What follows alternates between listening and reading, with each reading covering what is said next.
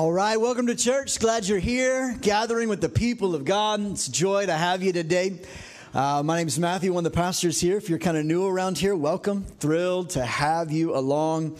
If you have your Bibles, go ahead and pull them out. We're going to be in 2 Corinthians today. And for those of you with the Fresh Start Bible, it's on page 1023. 1023. Your Fresh Start Bible. If you didn't bring a Bible with you, that's all right. You can pick one up on the way out. We'd love to give you one. Maybe you have a digital version. You can click in the YouVersion Bible app to 2 Corinthians. We'll be there in just a minute. Last week, we started this new collection of teachings around being the radiant people of God. We are radiant people. And we looked at the definition of the word radiant, which means this: sending out light, shining or glowing brightly. This is what it means to be the radiant people of God. That radiance is this emanating of light, the shining of a light, a glowing brightly of God. And today, we're going to look at how the radiant people shine the life of God. The radiant people shine the life of God.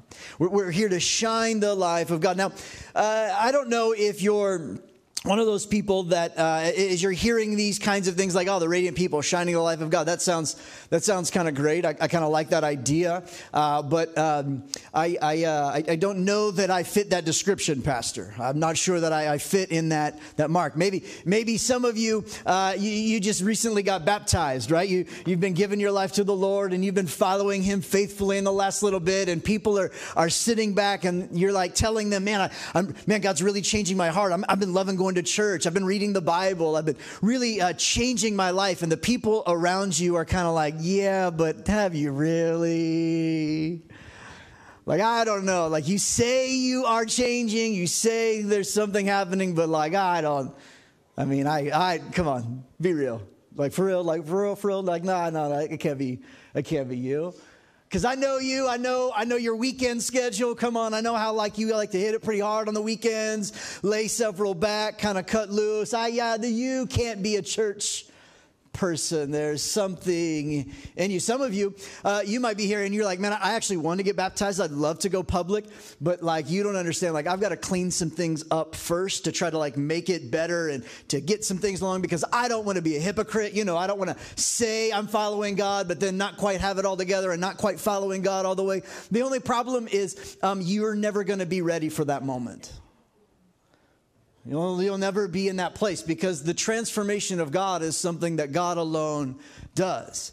But I think we all have to be willing to look at the doubts and the others who are counting on us to fail. And we have to be willing to acknowledge that sometimes haters are just going to hate. And in the words of the great prophetess Taylor Swift, you just got to shake that off.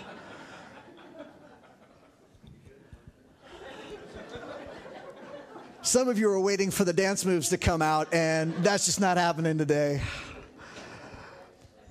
The reality is, I think there are always people in our lives who are going to look at us skeptically and wonder, are you really changing? Do you really believe this stuff? I mean, you say you're reading the Bible, you say you're doing this, you say this or that, and you don't really belong among those people. You don't really belong in the church. You don't really belong following God. You don't really belong in those places. And I'm here to remind us today that following Jesus, while it does begin with the moment of surrender, it is a process of what the Bible calls being saved. In fact, the Apostle Paul talks a whole lot about this, that there are moments of our decision and our surrender. Those are important. But salvation as a whole is about being saved. In fact, one of the main words used in the New Testament for the word salvation or saved is the Greek word sozo. S-O-Z-O, sozo. And it really means this, and its root, it means to deliver and make whole. Now, how long does it take to be delivered and made whole? Well, for the children of Israel way back when, it took them over 40 years to get delivered and set free from all of the things that had broken them from being enslaved for 400 years. They were on a journey. They didn't reach their quote-unquote promised land for 40 years. It could have taken them 40 days. But it took him over 40 years to get there. Why? Because sometimes there are things in us that just refuse to die. Those old pesky sins, those old ways of thinking, those old habits, those old mindsets that have to be transformed and renewed. If we're going to become the radiant people of God who shine the life of God, we need to recognize that that is a process, but it does begin in a decision. It does begin in a moment of surrender, a moment of following Jesus. And we're going to get into a moment here in 2 Corinthians chapter 3 where the Apostle Paul is writing to the church about this transformation, about this change, about how do we become the radiant people of God. And there are some people who are coming against Paul's ministry. And they're like, Paul, you don't fit here. You aren't qualified to lead a church. Paul, we need your letters of commendations. These letters of commendations would have been like, show us the resume, because you weren't one of the original 12, Paul, so you don't have the right to tell us the things of Jesus. I think a lot of us kind of find that. When we hear something that we don't like to hear, our first response is, who are you to tell me that? This is what was happening to Paul. They were coming against his teachings, coming against what he's done in the church. And he's looking and he's letting them know, hey, listen, I may not have letters of commendation, but I want you to know you need to look back at the fruit of this church that's been born. And you tell me if their lives that have been transformed are enough for you to believe the gospel still has power. That I may not be qualified, but that doesn't mean God doesn't use unqualified people. Because God, throughout the story of the Bible, is always using people who seem to be unqualified, who seem to be uneducated, who seem to be lacking something, who seem to have a little bit of a before Christ story in their life that gets buried in the waters of baptism that allows them to walk in the confidence of who God is. There were these haters and doubters of the Apostle Paul saying, Paul, you're not really qualified to be a radiant pastor. You're not really qualified or called to do this. You didn't have any commendations, and you need some other people to back you. You don't have enough experience. You don't have the right pedigree. You don't have the right this. And Paul was like, let's take a look at what the real fruit is. Because it's hard to doubt the work of God when you see the people of God who have been transformed by the word of God. In other words, you can doubt the person until you realize that they're not a cucumber, they became a pickle. If we can throw back to the last couple of weeks.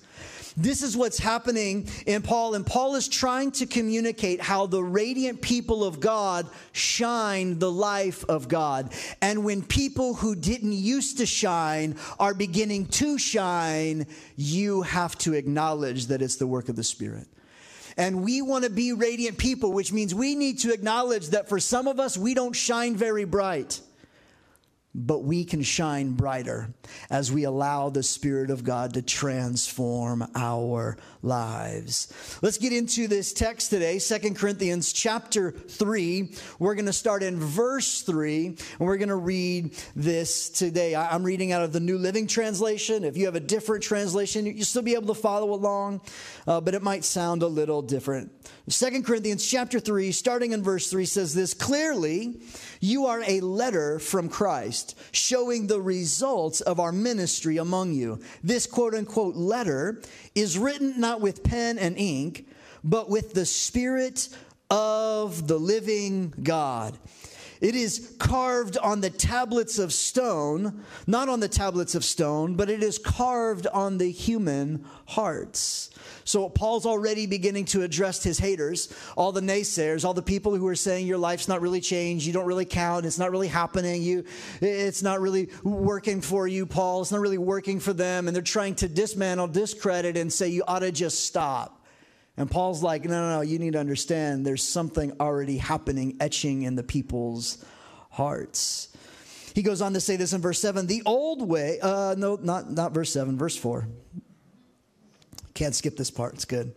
We are confident of all of this because of our great trust in God through Christ. It is not that we think we are qualified to do anything on our own. Our qualifications come from God. He has enabled us to become ministers of His new covenant. This is a covenant not of written laws, but of the Spirit. The old written covenant ends in death, but under the new covenant, the Spirit gives life. Verse 7, the old way, with laws etched in stone, led to death, though it began with such glory that the people of Israel could not bear to look at Moses' face. For his face shone with the glory of God, and even though the brightness was already beginning to fade, shouldn't we expect far greater glory under the new way now that the Holy Spirit is giving life? The old way, which brings condemnation, was glorious. How much more glorious is the new way, which makes us right with God? In fact, that first glory was not glorious at all compared to the overwhelming glory of this new way. So if the old way, which has been replaced, was glorious, how much more glorious is the new, which remains forever? Since this new way gives us such confidence, we can be very bold. Somebody say very bold. Come on, say it like you have some boldness. Say very bold. Very bold. There you go. That's what I'm talking about.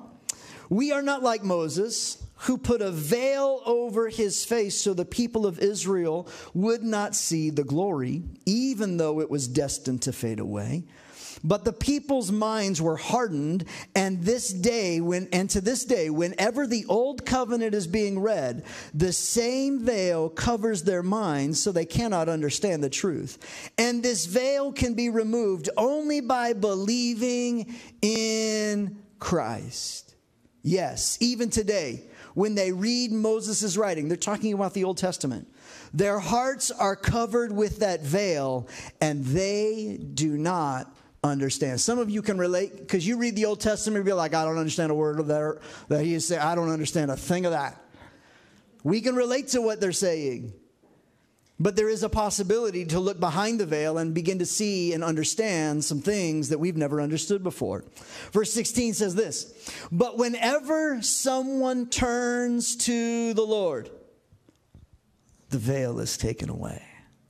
For the Lord is the Spirit, and wherever the Spirit of the Lord is, there is freedom.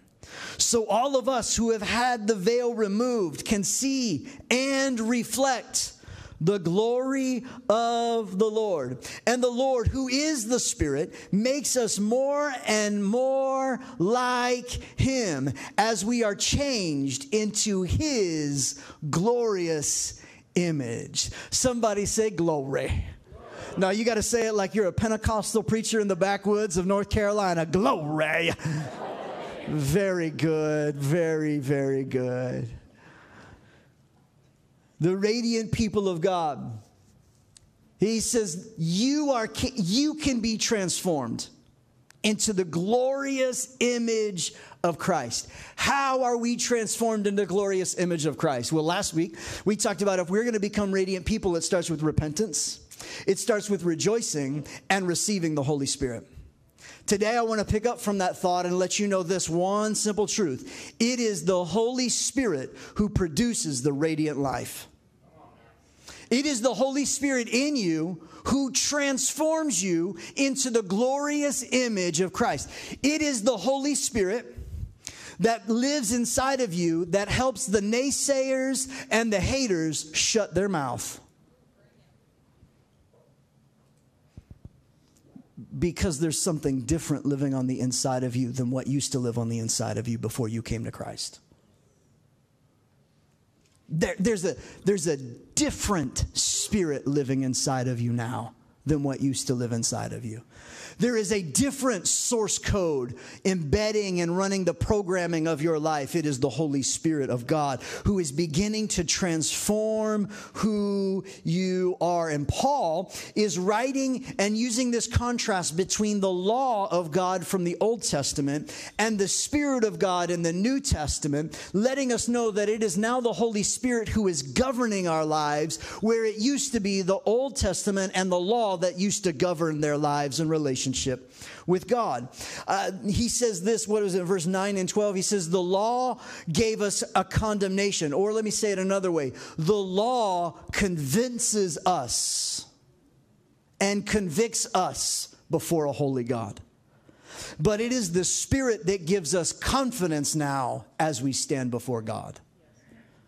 See, the law gave us a conscience, and it gave us an awareness, and it gave us a recognition of the conviction of God. Oh, but now that we've received the Spirit of God, as we've surrendered and turned to Christ, oh, now we can have confidence as we stand before God. Some of you are still cowering in condemnation when God has given you His Spirit, and you need to stand with some confidence before God. In other words, you need to quit acting like the old you is still living when you have buried the old you in the waters and start living the new life of Christ in you. There's a radiance that you can see and glow and shine and portray. There is a glorious nature to where you are becoming more like the glorious image of Christ because the Holy Spirit lives on the inside of you. The law wasn't bad, though. It was needed. I think a lot of times in our attempt to glorify and honor and celebrate the life of Jesus and the life of the Spirit, and rightly so. And we love the New Testament and the teachings of Paul and the life of Jesus and the other apostles' writings. We love those things that sometimes we give the law a bad rap. We give the Old Testament and God's first covenant, the 1.0 iteration of the covenant, we kind of give it a bad rap as if it was like pointless and useless. No, it had a point to it. Let me see if I can't throw back to an illustration I used at the beginning of our King Jesus Gospel series. In the beginning was God. God created the heavens and the earth, and then He created man, and God wanted to dwell with man. God and man dwelt together in the garden in the very beginning with unbroken fellowship. The law of God was not necessary because man had the voice of God. He walked and talked with God face to face in the garden. But man decided to break fellowship and rebel against God and to go his own way. Now there was a separation between man and where God was. And God and man can't dwell together in unbroken fellowship because man decided to rebel and live in their own knowledge of good and evil instead of living in communion with God, knowing the voice of God. They now lived in broken fellowship. They were away from God. So God decided to create a covenant through a man, and that man was Abraham, and He decided to create a covenant. So that covenant and those laws and the sacrifices and the bloods and all of the things that the Old Testament reveals was God's way of connecting the dots to where man was separated, but now could every once in a while reconnect back into the presence of a holy God. There was now some connection possible. The law did that. They were aware that they were rebellious. They were aware of their brokenness. They were aware of their need for God, but they were also aware that they were away from God. But the goal was not a line of connection. The goal was a circle of abiding relationship that is unbroken, where God could remain and be with His people forever. That's God's ultimate plan and desire. So how could He complete that connection? Oh, He would send His only Son. God would once again leave the place where He was and come to where man is. And now that Jesus came to where man is, He died a death that we couldn't die. He paid a debt we couldn't pay. He was a sacrifice and became a high priest and presented Himself before God. And now He stands before God and man, bridging the gap, making a complete circle of fellowship and communion. The Bible says that Jesus didn't come to do away with the law, but rather to complete and fulfill what the law started. The whole point of what Jesus did was to come and make it possible for man to once again live in unbroken communion and fellowship with God. Making a complete circle. He completed the loop so that you and I can stand with confidence and come boldly before God. And how do we get to experience God all the time? He gave us His Holy Spirit to live inside. And now it's the Holy Spirit that's writing the laws and the ways of God on your heart instead of just trying to follow and keep up with all of the commands. It's not that the commands were bad. They were good. They helped us have a connection with God. But the way of Jesus is better because now we can experience a connection with God ongoingly forever.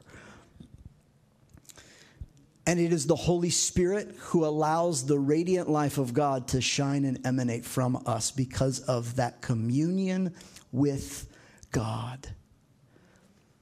And this is what Paul is trying to write about. He's trying to let you know that so many of us don't quite understand the full connection.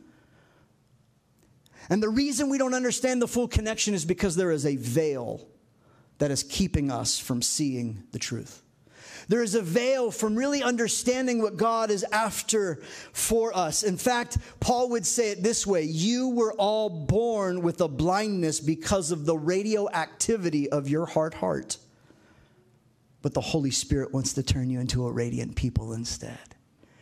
And he says that whenever we come to God, there is a veil that comes off our eyes. Some of us, the reason we don't understand God and we don't understand his word is because we have never actually surrendered and come to Jesus, asking him to heal our blindness and sin.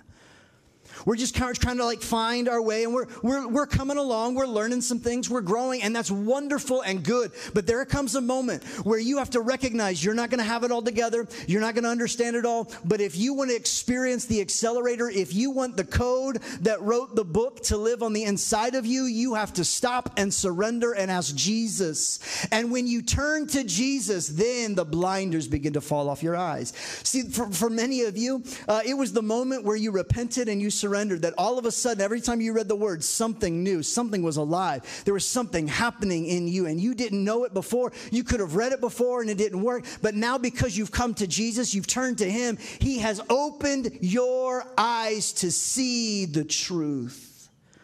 You're starting to see things that you've never seen before. Starting to understand things that you've never understood before. You're starting to recognize the life of God that you've never had before.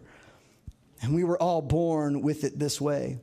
A.W. Tozer says it like this: the heavens and the earth were intended to be a semi-transparent veil through which moral intelligence might see the glory of God. But for sin-blinded men, this veil has become opaque.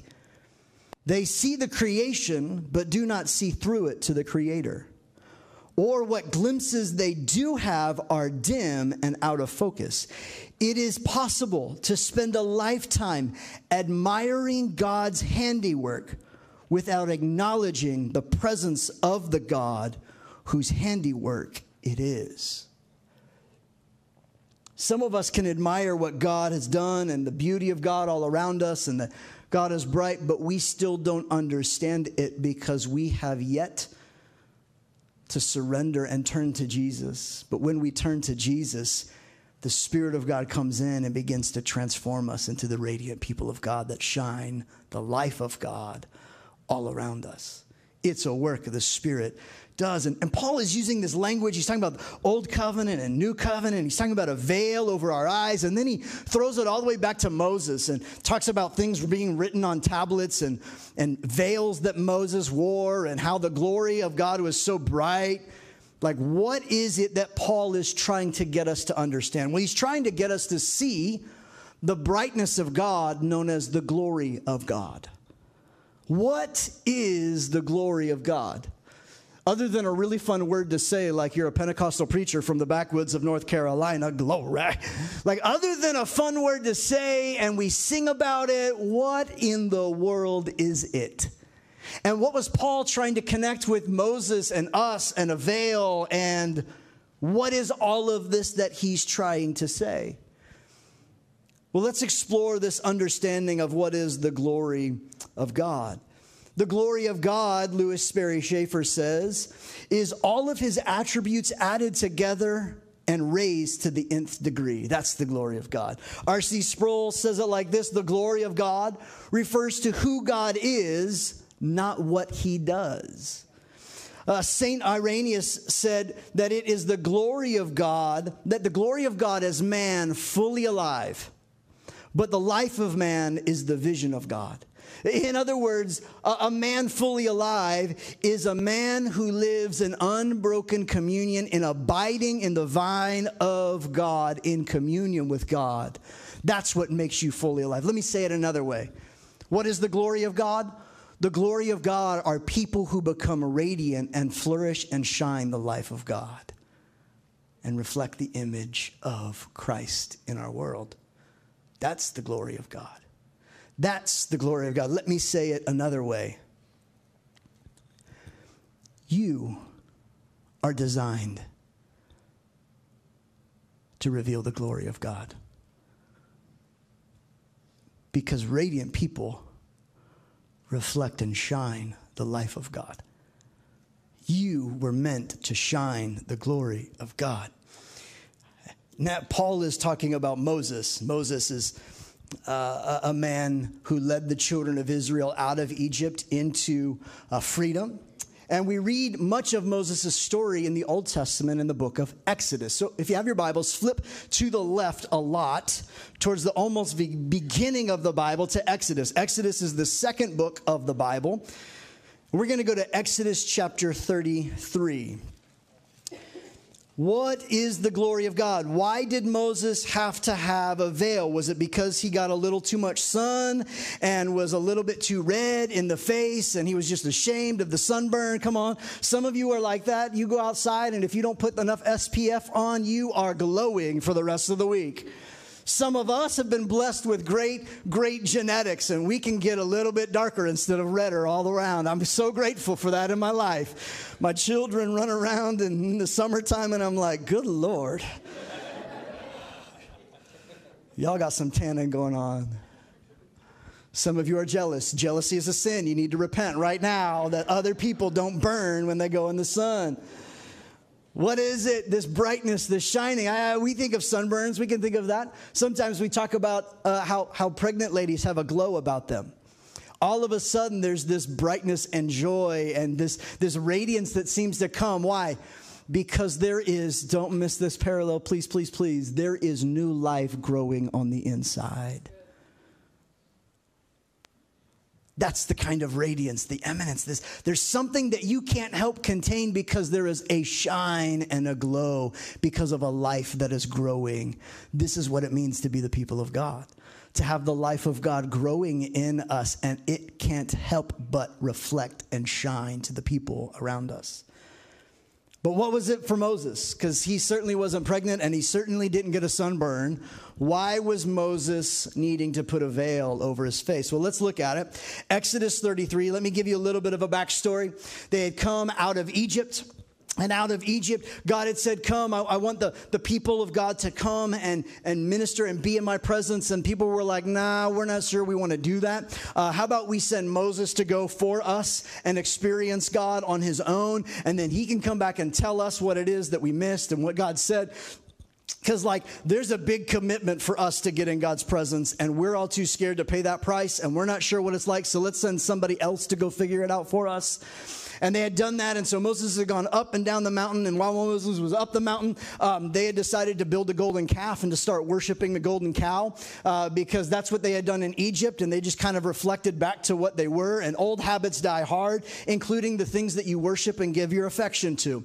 And so they started to worship a cow and this golden calf that they had built, and it was a bad news situation, and God was coming out and said, that's not the way that my people are supposed to be. My people are supposed to be in my presence. They're supposed to be with me and emanate life from that place. And Moses was at a place where there was something that God was calling him out of and to experience, and needed to give instruction to Moses for his people. And actually, if you kind of read into it, God was a little not okay with their worship of other things and the rejection. He was not okay with it.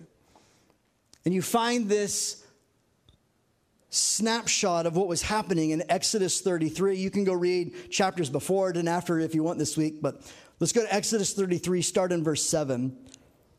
This is what Paul was alluding to. It was Moses' practice. Oh, I love this phrase. It was Moses' practice to take the tent of meeting and set it up some distance from the camp. And everyone who wanted to make a request of the Lord would go to the tent of meeting outside the camp. Whenever Moses went out to the tent of meeting, check this out, all the people would get up and stand in the entrances of their own tent. They would all watch Moses until he disappeared inside. And as he went into the tent, the pillar of cloud would come down and hover over its entrance while the Lord spoke with Moses. When the people saw the cloud standing at the tabernacle of the tent, they would stand and bow down in front of their own tents. Inside the tent of meeting, the Lord would speak to Moses face to face as one speaks to a friend. Afterward, Moses would return to the camp, but the young man who assisted him, Joshua, son of Nun, would remain behind in the tent of meeting. I love that about Joshua. It goes on to say this, verse 12. One day, Moses said to the Lord, "You have been telling me, take these people up to the promised land, but you haven't told me whom you will send with me. You have told me, I know you by name and I look favorably on you. If it is true that you look favorably on me, let me know your ways so I may understand you more fully and continue to enjoy your favor." If you have a paper Bible, underline that verse. "And remember, this nation is your own people." The Lord replied, "I will personally go with you, Moses. I will give you rest. Everything will be fine for you." Then Moses said, "If you don't personally go with us, don't make us leave this place. How will anyone know that you look favorably on me and your people if you don't go with us? For your presence among us sets your people and me apart from all other people on the earth."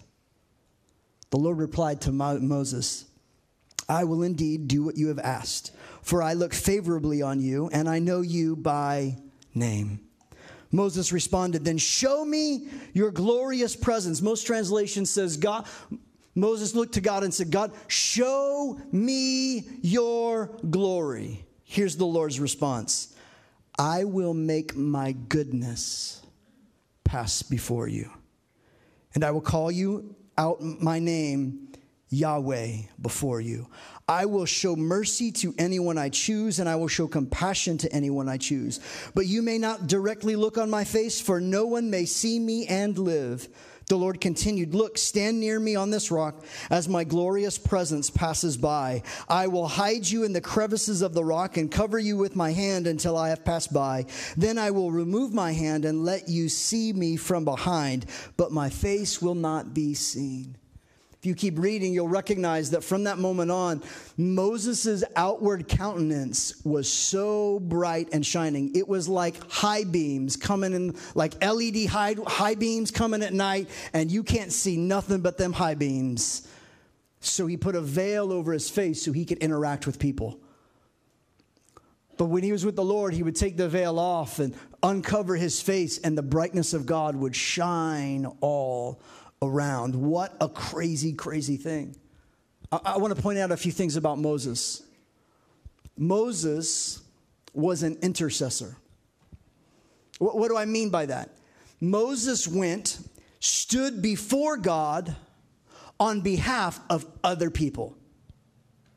Moses leveraged his relationship with God for the good of other people.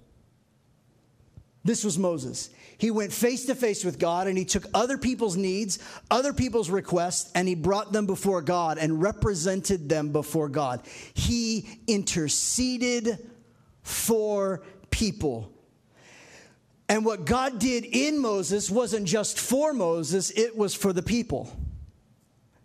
He would go for them. Friends, can I let you in on a little secret? What God does in your life isn't just for your life, it's for other people. It's so that the presence of God that abides in you isn't just in you making you better, but it's in you so it radiates and impacts others around you. What God does in you isn't just for you, it is for the people around you.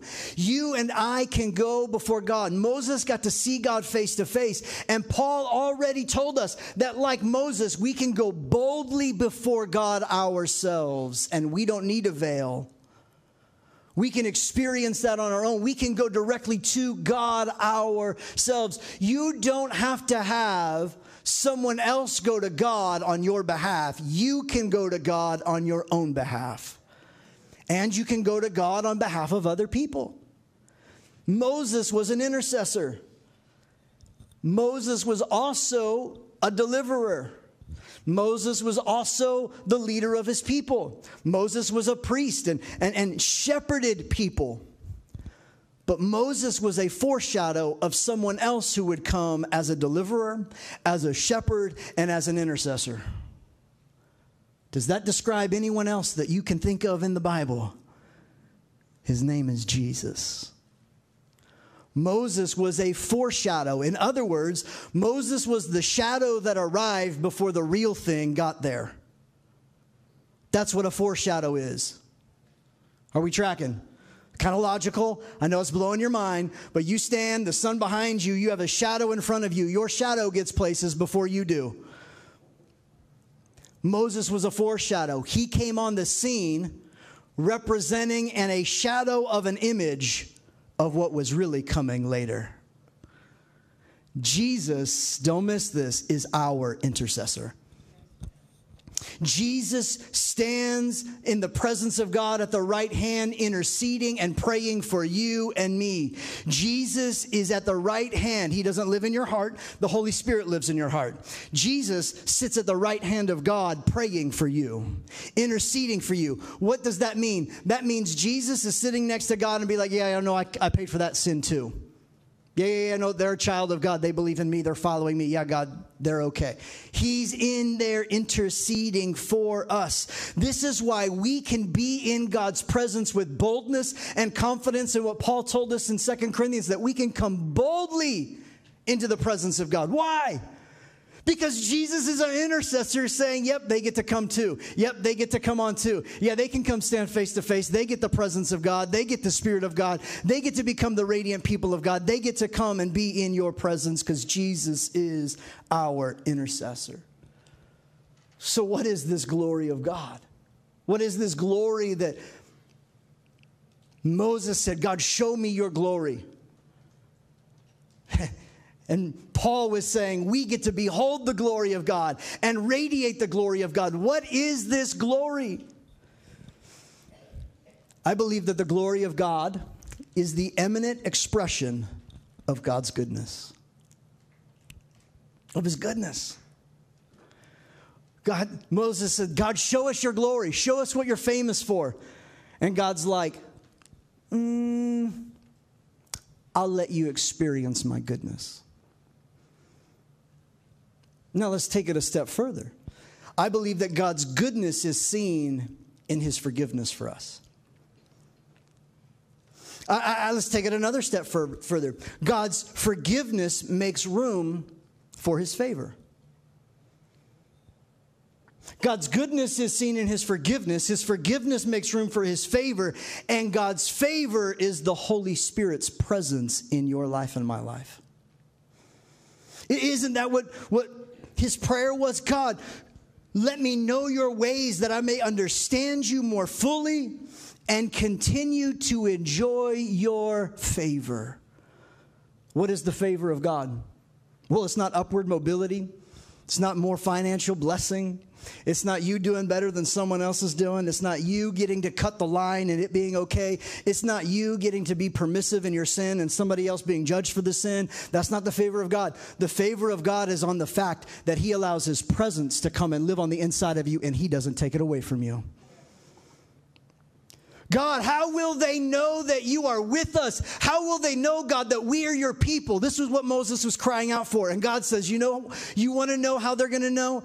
He was begging God, make your presence come with us. Because if your presence isn't among us, what makes us any different than any other social club on a Sunday morning? If God's presence doesn't show up in our midst, what makes this different than any other Rotary Civic Club that you would attend that's trying to better the life of the people around them in their world? What sets the church apart from any other gathering that you would attend throughout the week? You want to know what it is? God's presence comes among us. And we get to behold the presence of God here.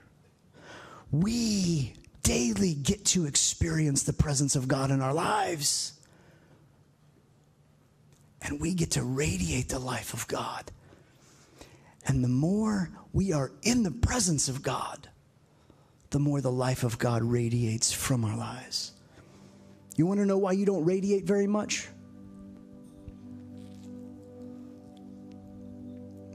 Because you haven't developed a practice of meeting with God face to face yet.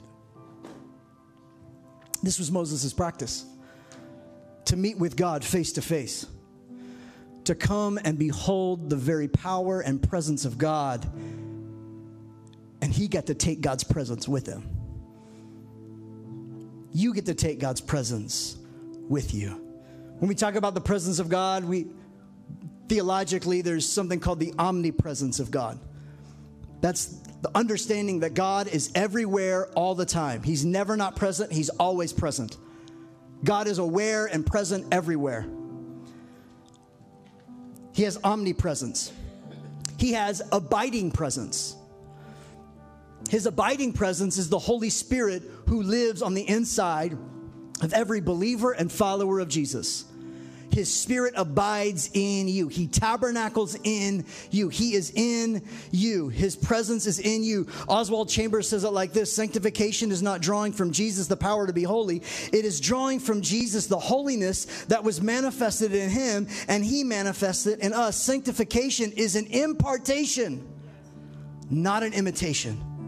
In other words, when you came to Jesus, he imparted and gave you his Holy Spirit to live on the inside of you. There is an abiding presence. God goes with you everywhere you go because his Spirit is in you. Oh, but there's a third kind of presence that the Bible talks about, and that is the manifest presence. When something tangible and different occurs, because the people of God gather together with the purpose of beholding and exalting and worshiping and honoring and welcoming God himself. It's the manifest presence. It's the thing that happens when you're in the room on a Sunday and water starts coming from your eyes and you don't know why.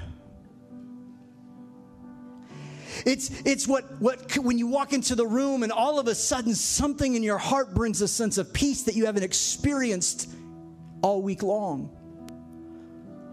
It's the moment where you come into the presence and you're all of a sudden okay, and there's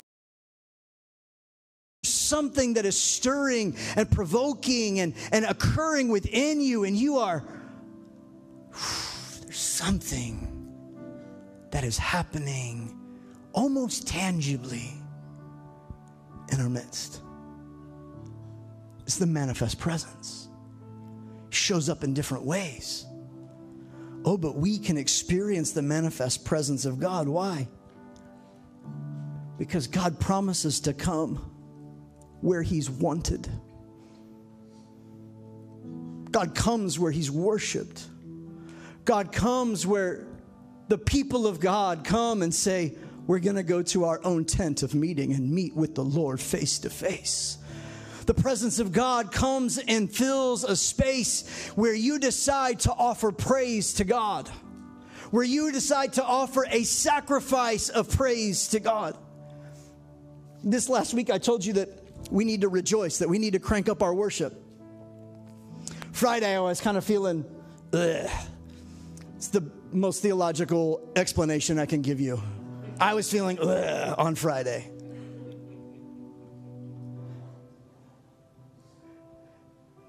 And in my house, no one else was around. I cranked up some music. And I offered God a sacrifice of praise. I sacrificed some of my dignity, even though nobody was around to see me, I saw me. And you know what I did? I just started jumping before the Lord. Just worshiping God. Come on, Jesus. It's a good day. It's an awesome day. God, I can be in your presence. And I started to sing, and I started to worship, and I started to twirl, because why not? At that point, come on, I am offering a sacrifice of praise. I'm killing my flesh, saying, God, you're worthy of all praise. You are high and lifted up. You're exalted. The train of your robe can fill my temple. God, I want to behold you face to face. And the atmosphere in my attitude shifted. Because when God walks in a room, it changes the atmosphere. You want to behold the glory of God in a way that transforms your life to where the haters around you can't deny that the Spirit of God is shifting something in you. Become a person of worship that gets into the presence of God and beholds and honors and glorifies the King. This week, make Moses' prayer your prayer. Lord, let me know your ways, so I may understand you more fully. Take the veil away, God, so I can see and understand, and that I may continue to enjoy your favor, your presence. God, that's my prayer today. That's our prayer today. God, let us know you more fully. And may we continue to enjoy your presence. When we're moving from meeting to meeting, classroom to classroom, appointment to appointment, dinner to the dishes. God, let me worship you and behold your presence and know you're with me and among me. Lord, may I be a radiant person that shines the life of God, not because I'm special, but because I'm spending time face to face, worshiping and adoring you, my good God. Would you stand with me?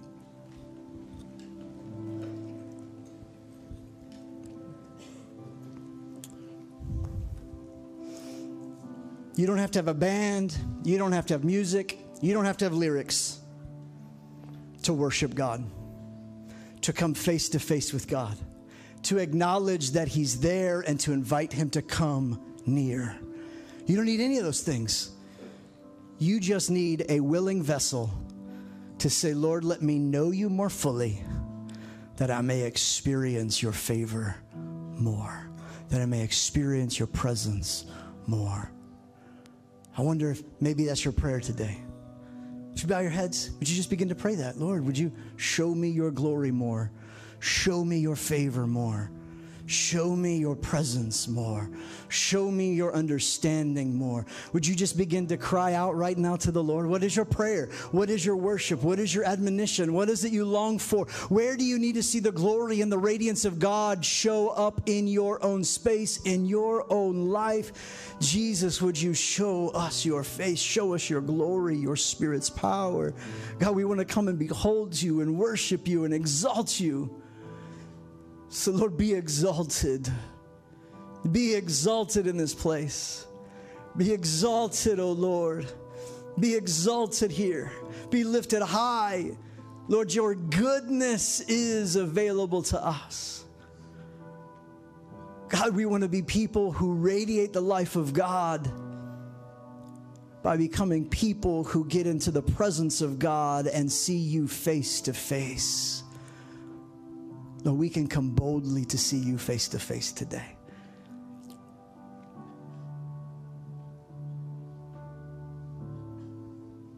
Lord, would you fill this room right now? Lord, come into the hearts and the lives where you're wanted. Come into the hearts and the lives, God, that welcomes you and wants you.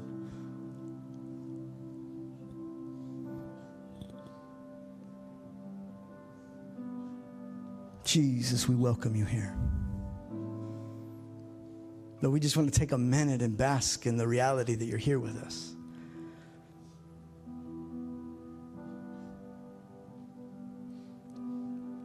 Thank you, Father. If you don't know what to say, just say, Jesus, I love you. If you don't know what to say, just say, Jesus, be exalted. If you don't know what else to say, Jesus, thank you for your goodness and your forgiveness.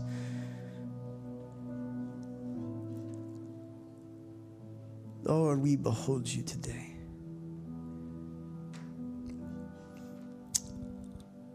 Hallelujah. Lord, when you walk in a room, things change. Lord, I thank you for the person in the room or watching online that's got a pinched nerve in their neck, Lord, that you're healing that right now in your powerful name.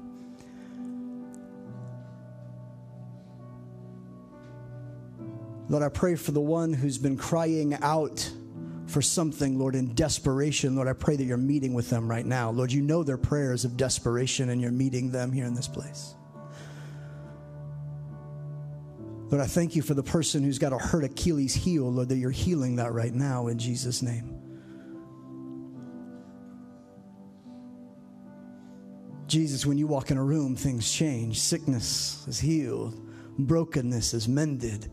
Lives are made whole by your salvation work. Lord, I thank you for those who have been down this week, that there would be an uptick of joy as they get into your presence this week and meet with you face to face. Jesus, we love you. We welcome you here. May our hearts and our lives and our homes be tents of meeting where it would be our practice to meet with you personally, face to face. To just take moments of turning our attention and our affection to the fact that you're here with us. It's an act of faith. It's an act outside of our comfort. But Lord, it's a demonstration of an embodied life believing that you come where you're wanted. So Lord, we make room and we do actions to let you know that you're welcome here. In our hearts, in our homes, in our lives, in our cars. We thank you for it. Come on, somebody take a deep breath in and a deep breath out. One more time, in and out. Thank you, Lord, for the breath in our lungs. It's a gift from you. We pray this in the name of Jesus. Come on, and everybody said, amen. Hey, would you say this with us? Let's speak blessing over one another, the family, the body of Christ. Here it is. Ready, go. Let's read it. The Lord bless you and keep you. The Lord make his face shine on you and be gracious to you. The Lord turn his face towards you and give you his peace. Amen. Hey, everywhere you go, may you know that you're loved by God. Go in God's grace and peace. If you need prayer, we're available. We love you. You're dismissed. I really hope today's message was life-giving.